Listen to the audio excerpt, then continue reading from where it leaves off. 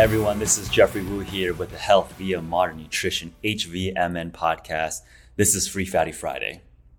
Now, this is the last Friday of January 2021, and there's so much happening in the world. It feels like the future is accelerating. But for this week, I want to go to the basics. This podcast, our company, is built on nutrition. And when we've named our company Health via Modern Nutrition, I want to restate, redefine, and clarify the context and definition of modern nutrition. Of course, if you've been following me, following our company for a long time, we're very precise with our terminology. So this is a worthy state-of-the-art, state-of-the-union address on what we mean by modern nutrition under the context of generating better health for all of humanity via modern nutrition. Before we define modern nutrition, I like to establish context. Let's talk about the history of the field, the study, the application of nutrition. What should we eat?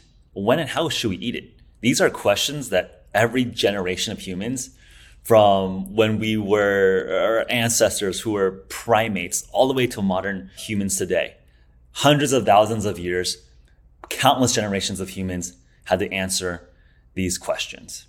Now, at the very, very beginning, the study of nutrition is very simple.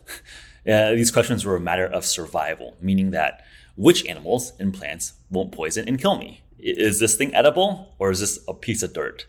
Or is this thing edible, or is this going to kill me? Or is this thing edible, or is it going to be psychedelic experiences? So those questions were the initial entry point into the formalized study of human nutrition. Now, obviously, these matters of survival were quickly resolved. Obviously, if we didn't figure that out, we would not be here talking on the internet. So the matters of survival quickly turned into questions of matters of culture, religion, best practices. For example, which foods are allowed? What types of cooking, preparation, spices are preferred? Should we celebrate our holy days with a feast or a fast? And if you look at different religious cultures, you have a mix of both. Some cultures like to celebrate with fasts, some like to celebrate with feasts, and they mix it up.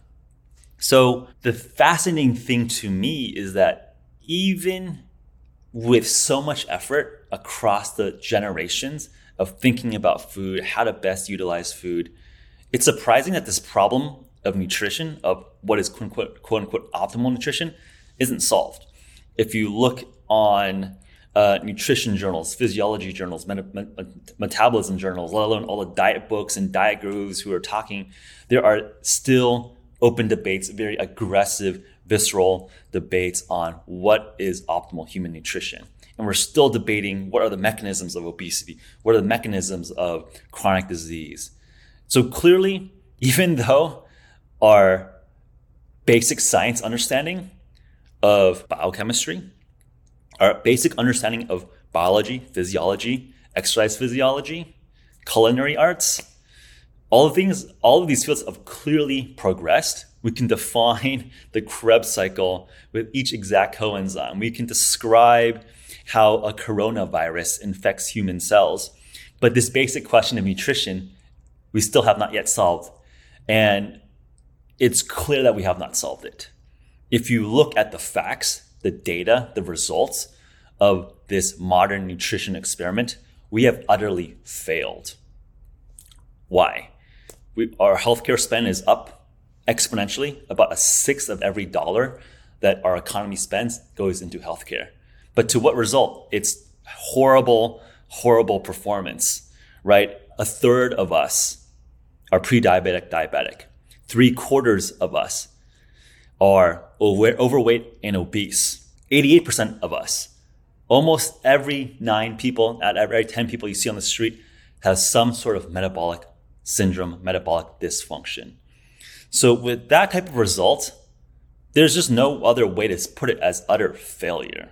So it is surprising, counterintuitive, problematic that while we have advanced so much on the basic science, so much on the cultural practices of food, that we still have not figured out how to apply that learning, those advances to our daily lives to actually make ourselves healthier, make ourselves more robust as individuals, as a culture, and as a species.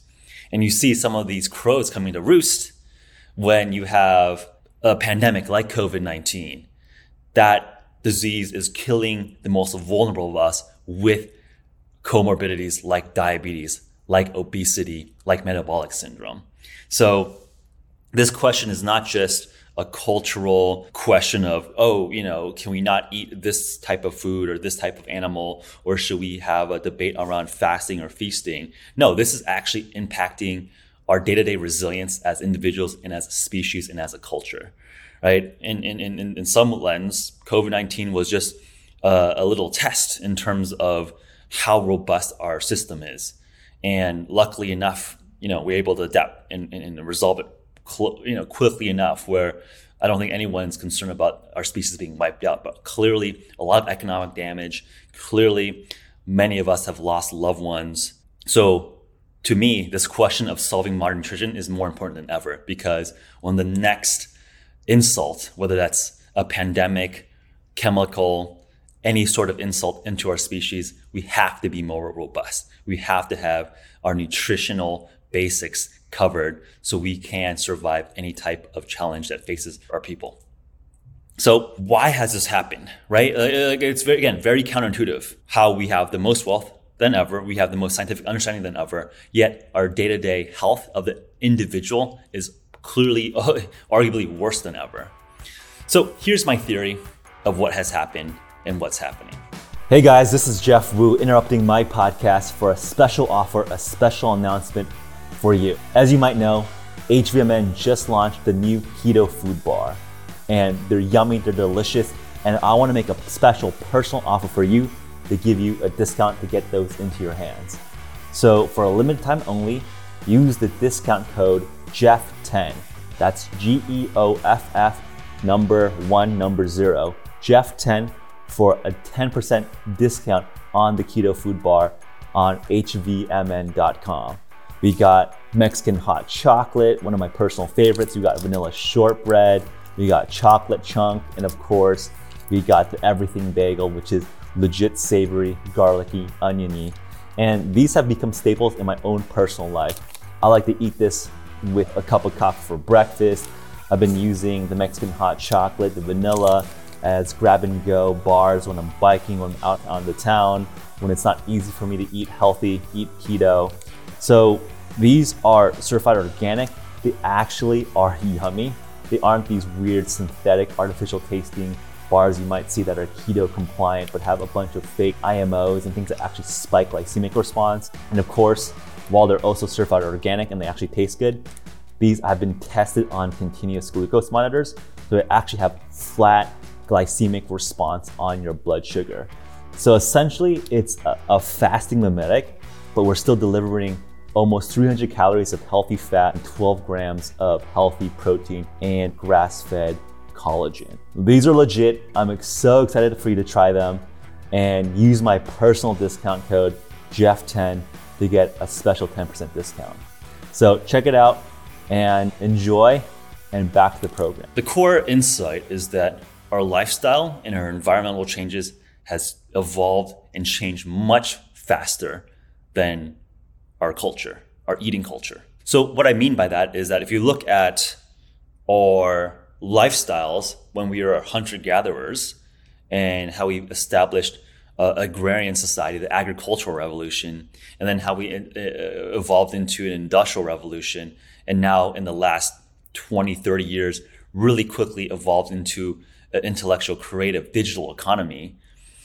The food culture, the eating culture, the way we celebrate and think about food has barely changed, right? But the way we actually live our life, the environment that we surround ourselves in, has changed tremendously. I would argue that if you just generally look at the eating pattern of 3 meals a day plus a snack, our hunter-gatherer or a farmer and an industrial ancestor of ours would be, okay, that kind of generally makes sense in terms of how I eat food. But you look at our surroundings. I'm talking to you on a digital screen in a box. And I oftentimes, especially in the pandemic, don't really move outside this box. They would be very, very surprised in terms of how their day-to-day lives are structured versus the difference in how we consume and eat. So I think that's the initial insight here. So Because our lifestyles have changed so much, but the eating patterns have not, that is starting to create a crack in terms of how we should be living. Because the important thing is that food is an input, lifestyle is an output. If the inputs and outputs diverge, well, the system that this was originally designed to process no longer is connected, right? There's going to be some discontinuity and disconnection. Now, what I think is exacerbated this problem to this extreme level is the creation of the industrialized food system. Our modern food system is essentially an industrialized, scaled out process. And this was important for a good reason. I mean, this was a huge innovation. If you look at the things that killed humans in the previous centuries, the thing that killed the most humans was famine, right? So war killed a lot of people too, but famine was the number one killer of historical humans. Industrialized food, which was excellent in producing cheap, shelf-stable calories that would satiate people, was a huge innovation, right? If you look at things that kill people today, famine's not really on the list in the sense of famine is essentially solved. Like the fact that there is enough calories on this planet to feed every single human, that's a solved problem. Of course, there is distribution issues, economic issues, access issues that are still facing certain parts of our world and in pockets of our country. But the industrialized food system has solved the calorie issue. There are more than enough calories that sit around the world. So this was an important innovation to prevent famine.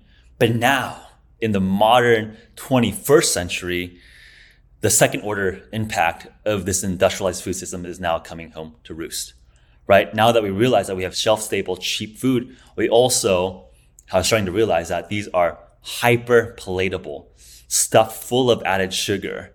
They have very, very low nutrient density. And they have very terrible glycemic and metabolic impact that we're just starting to understand. So our industrial or agrarian ancestors solved the problem of famine, but now in our modern era, we're dying of another issue. We're dying from terrible, cheap overconsumption of cheap, shelf-stable foods. And that's the challenge of our era, of our generation, of today. This is what I mean by modern nutrition. Now that we've diagnosed the issue, why are we not using modern scientific approaches and techniques to solve this issue? Well, maybe it's because no one has really framed the problem as such. And as an engineer, as a scientist, if we don't ask the right questions and frame the right context, well, how can you find the right solution? Well, now that we have defined the challenge, defined the issue, I think we actually have a chance to correct this by creating, engineering, building the right solutions. So to me, health via modern nutrition is reclaiming the sense of modern nutrition. The old meaning of modern nutrition is hyper-industrialized, hyper-palatable, stuffed full of sugar foods. If you look at the grocery store shelves, that's essentially a majority of the foods out there that we're eating. Modern nutrition is taking the modern physiology understanding, the modern ketogenic metabolism understanding, the understanding of the benefit of whole foods, of organic foods with high energy and high nutrient density. That's applying all of these learnings, insights in a practical way that's actually scalable. That to me is modern nutrition, and that is why we're building this podcast and why we're building this company. We believe that through an actual elevated modern nutrition that takes the best in culinary arts, physiology, metabolism, nutrition, and actually answers the right questions with the right solutions, we can make each of ourselves healthier, more robust, and eventually that makes our culture, society, country, the world healthier and stronger. So to me, this is one of the most important problems of our generation. It is very sad to me to think that the average citizen in our country is on the verge of diabetes, probably overweight, and sicker and weaker than the average hunter-gatherer who was a subsistence living. And why should we accept that?